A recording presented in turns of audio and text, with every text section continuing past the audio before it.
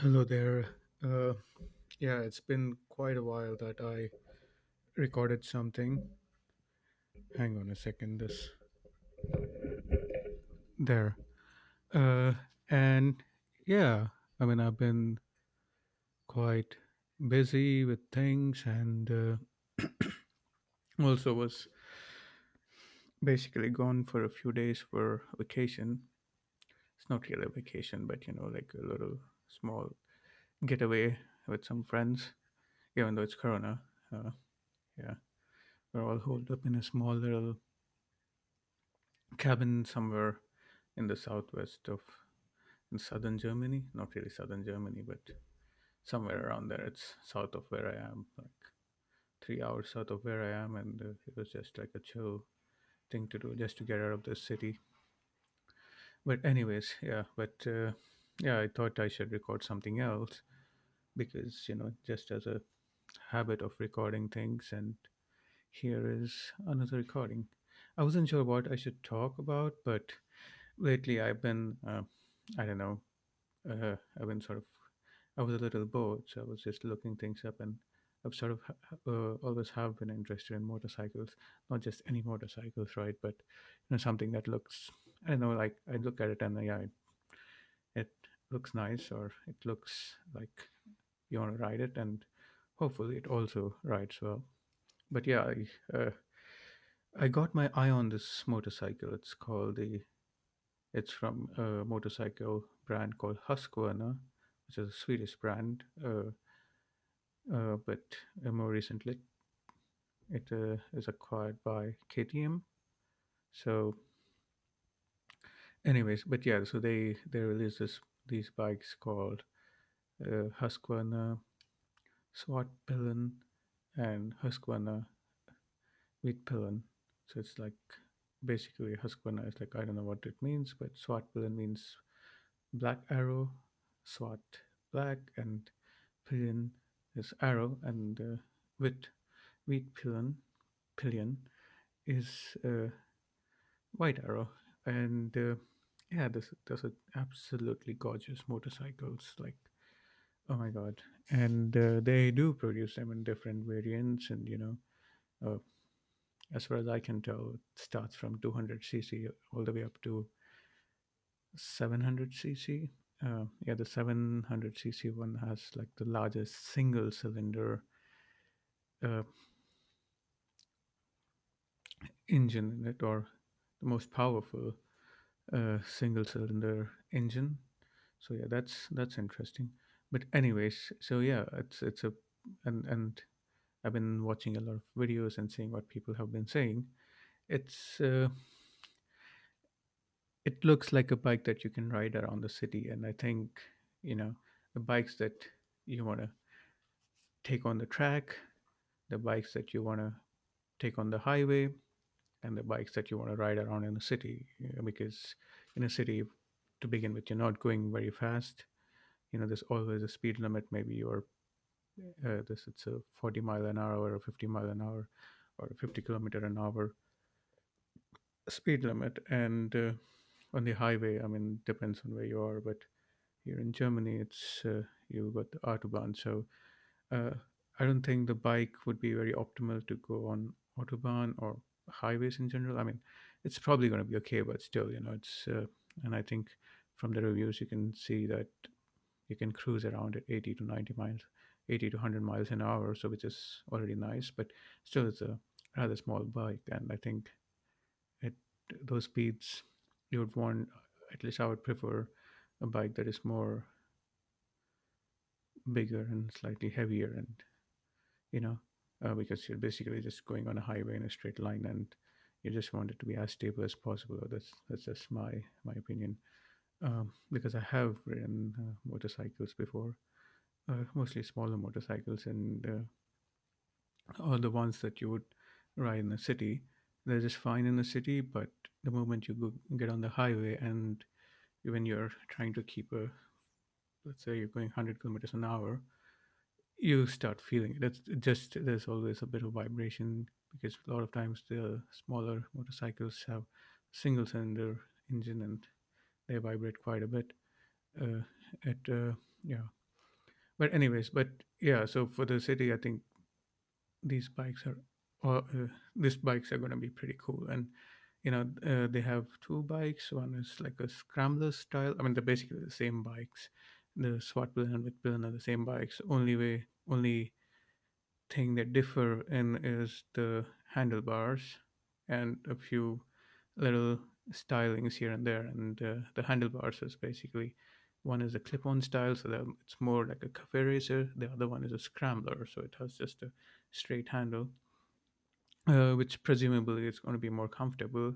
And yes, I am not 100% sure which one might be more optimal. Although, you know, I do like the whole cafe racer motorcycles. If I ever had the time and the knowledge to build a bike, then probably get like one of, an older BMW or a older Honda, and strip it down and put it together again. But yeah, so, and yeah, like, but that's not now. So, but for me, more for now, that would be something, a bike like this, because it just looks amazing. It's just, uh, and that's one of the reasons I've sort of shied away from actually getting any motorcycle for the city, because I don't know. First of all, it just, you can get them, but I just absolutely hate the way they look. And I wouldn't want to ride like a. I mean, I like how racing bikes look, that track-oriented bikes look, but it does not make any sense for me to just drive that around the city, like, or from every day. Just does not make sense. So yeah, so yeah, those are more like for track and, um, I don't know, with more time and um, involvement. Maybe that may make sense, that you have a bike like that and you just take it to a track and you play around it at the track, or even just like going on a long ride on a highway. That's still fine. You still can get pretty good straight line speeds from these race bikes on the highway. But yeah, but still, but yeah, as a daily commuter, there's plenty of bikes. But it's just, I think it's plain ugly, and that's why the cafe racer thing is more appealing, because I think whole point of cafe racer is like you take the, the bikes that, you know the production bikes or the factory bikes, and you sort of modify it to make it look like you want it to look like, or feel like, and drive like. So yes, that was always like my I was leaning towards. But I think with this motorcycle, this with the Husqvarna Huskies, or the Huskies, that's what they call the wheat peeling, especially. Uh, that's just, oh my god, it's so beautiful. I Yeah, that's a bike. I think that's a bike worth having, in my opinion. From the reviews, I just seen the reviews, haven't tried it, and maybe when I'm back home, maybe I will just get one of those, because that, yeah, yeah. So yeah, that's that's about the motorcycles. Oh man, so the last weekend, the race in Nuremberg Ring, which is actually not that far from where I am. Uh, it's very close to Cologne, Germany. So, anyways, that's that. I wanted to go see that race, but I've already had made plans for the weekend, so I just, decided, okay, all right, it's not even worth trying to get a tickets. I mean, the moment I realized, okay, there are tickets, within half an hour they're gone, and they're like more than $200. And given the trip I already had to go to, I was like, okay, first of all, I can't. I'm going to be away, and I don't want to cancel the trip. So I decided, all right, maybe some other time. But anyways, I guess I did not miss very much, because as a lot of times I'm like very much focused on Alex Albon's race. He retired, and oh my god, poor guy. I mean, I get it, he's in Red Bull and he should perform and all these things. I get it, but as a fan, uh, you you still are rooting for him. You still want to like defend him at all costs, and that's sort of part of being a fan. You sort of stick with uh, the guy you're supporting, and of course, like objectively speaking, and I mean, you can say objectively, many different ways. In this case, it's not really objective, but it's in comparison to his teammate. So that's what it is, and people just call it objective, but it's not really objective. Uh, in comparison to his teammate, uh, uh, yeah, he's been underperforming, and people expect him to perform higher, and he hasn't been. Especially this race, it was just bad. Especially what he, so basically he retired, and that was because of some radiator problem on, I think, lap 24. But even before that, he had two lockups. In a way, it is understandable because there was no practice sessions. There was just one practice session, so and there were some upgrades on the car. So my assumption is that, or I would assume that different people take time, uh, to different amount of time to just get used to new changes, and he just had like one practice session with new parts, and looks like he's been feeling good, but also looks like he hasn't had time to actually sort of see how much he can push. And I think that sort of uh, might have, that combined with the cold temperatures where the tires don't grip properly and all these things, and this, yeah, the tires are cooler. uh, he locks up on lap one, and it's still, I mean, I was watching the replay later, like, of his race, and he was still keeping up with the cars in front with all the shitty vibrations. And of course, at some point, it was too much, so they called him in. And I think on lap seven, so he was again back of the grid. He was fighting back up again. He and I think, yes, the Alpha Tauris are being a pain in the ass, because a lot of times you see, if the other cars are on, like, a lot of times you see if the other cars are, how do you say, on a different strategy, or they know like the other car is just too fast. Of course, you can race them, but the problem with that is, if your car is slower and you're racing them, you also lose a lot of time, you know. And oftentimes, for example, even uh, I think, was it in Russia, or I don't know where, I think maybe in Mugello or wherever, the what happened was, I think it was Daniel Ricciardo went past Valtteri Bottas, and Bottas, and Daniel did not put up a big fight. And of course, in that case, and later, like, of course, even the commentators are like, oh yeah, Daniel did not put up a big fight because it's obviously the Mercedes are faster than them, and they're going to be just he's going to be just wasting his own time trying to fight them. So there's no point. And so it's not uncommon for slower cars or cars that are on a different strategy to not waste their own time. Not that they want to help the other team with letting them past, but it's more like they don't want to waste their own time trying to fight them. Of course, and obviously, I think it was with Pierre Gasly uh, in AlphaTauri, which is like the Red Bull sister team. He does, and Pierre just tries to like really really fight him hard, which is, I don't know. I mean, it's understandable, of course, but in that moment, I think Alex was like, I think he was frustrated. Like, why? And I think it's more like, why the fuck are they fighting me so hard? I think that's, it's like a more like a question, but I think it just came on the radio in a very bad way. And now you can see. I mean, if you go on like Twitter, I have no idea why people hate him so much. I have no fucking idea. I don't know. Like, I don't get why they are like just climbing on him as such. And I think one of the reasons they're like, oh, last year Pierre Gasly was also shat on, they also shit on him. But I think what people do not understand, when you're in a team sport, a big part of being in a team sport, doesn't matter how good of a driver you are, you also have to fit with the team quite well, right? And from the, from what I've been reading and listening, looks like Pierre like locked horns with the guy who designs the car, Adrian Newey. I mean, he's sort of like a legend in F1.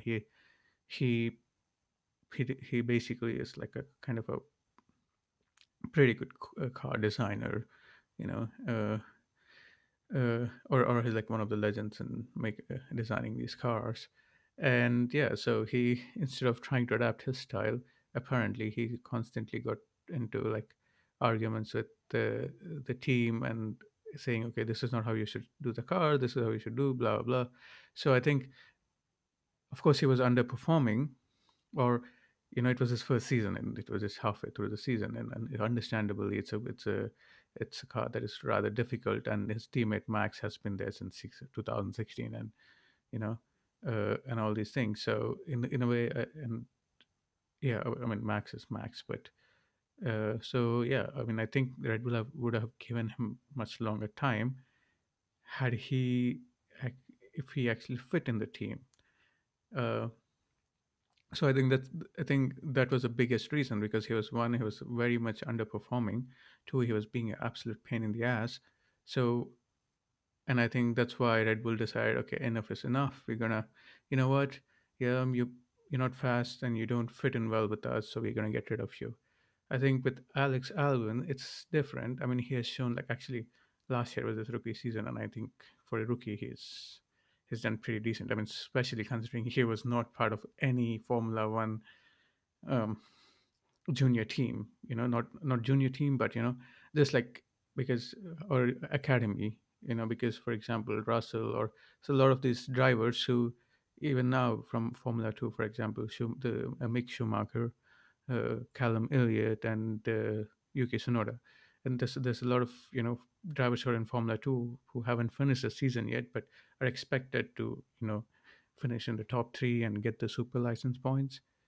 They are getting a chance in the driver, like in like in a Formula One car, or they had some chance to get used to. And with Alex, he just directly came to, he had no chance. Like, he was actually about to go to Formula E, and it was basically like his, I think, Formula One dream was over. But because since Daniel Ricciardo pulled out and they needed somebody, I think they just put him in, and he did not. He seemed to. I mean, last year it was pretty good, actually. I think pretty decent. Of course, you would expect him to do better this year. And in some way, the first two races, it was pretty good. I think the first race, he would have gotten onto the podium. Even last year, he would have gotten onto the podium. But still, I think it would have been nice to just for him to get on the podium this year in the first race. I think that would have set some tone. And then yeah, and I mean, and then he had some bad qualifications, and then he's always like sort of climbed back up pretty well. So yeah, but in a way, yeah, he has shown like a lot of potential. And one of the big things people, I think, suggest is he has to put together a weekend where he does the qualification well, the race well, and everything well, and he just comes at the minimum fourth, assuming the two Mercs are going to be in the front, and Max hasn't been able to catch them. Like, if one of the Mercedes retires, then he catches them, but otherwise he's still third. And you would expect Max to be third if he hasn't fucked up, and then Alex to be fourth. So in that calculation, a very realistic would be like him getting fourth consistently. Of course, it's not that easy to say, but yes, and of course it's also his second year in Formula, like his second season basically in Formula One, and yeah, and he's in a way lucky to have a very competitive car, because a lot of people just don't get a competitive car right away, and has been quite lucky in the sense. So yeah, in a way that also shows why there's so much of criticism towards him. But I think he probably would have also they probably would have gotten rid of him as well. But there's two problems. One, I think they really like him. Like, I think everybody like really really likes the guy. He's a very likable guy. I think everybody in the team, like, they're really really rooting for him. They really want to see him succeed, and yeah, he's been struggling quite a bit. Uh, so I think that's why I think they're giving him a much longer stint than Pierre. Uh, because it's not being a pain in the ass, and that's usually, people will be like, okay, you're not being a pain in the ass, and we see potential, so we're going to stick with you for a little longer, and not constantly be a pain in the ass to you. I'm quite sure behind the scenes, Helmut Marko is being a total badass, and threatening to kill his family or something if he doesn't drive faster or something. But yeah, so that's that. But anyways, so, and also they don't have any other person they can right away replace, because they're not getting back Kvyat and Pierre, you know, because if they had this, if they wanted to get back Kvyat, they would have gotten him back like before they put in Albin, because they got rid of Pierre and they so they don't I don't think they want either Pierre or Kvyat. I mean, the worst case scenario, maybe they'll try one of them, but I don't know. It just doesn't seem very likely. So they're like really like, all right, we kind of found a good fit, like in terms of like just a person and like the potential he shows. So they're trying to stick with him, and let's really hope that he performs, because one of the reasons I do watch Formula One so this way is because of Alex. So yeah, it would be sad if he's not in Formula One anymore. But anyways, so that's that. I guess it's too long of a recording, so I'm gonna stop talking, and that's the regular run of a mill ramblings. So adios.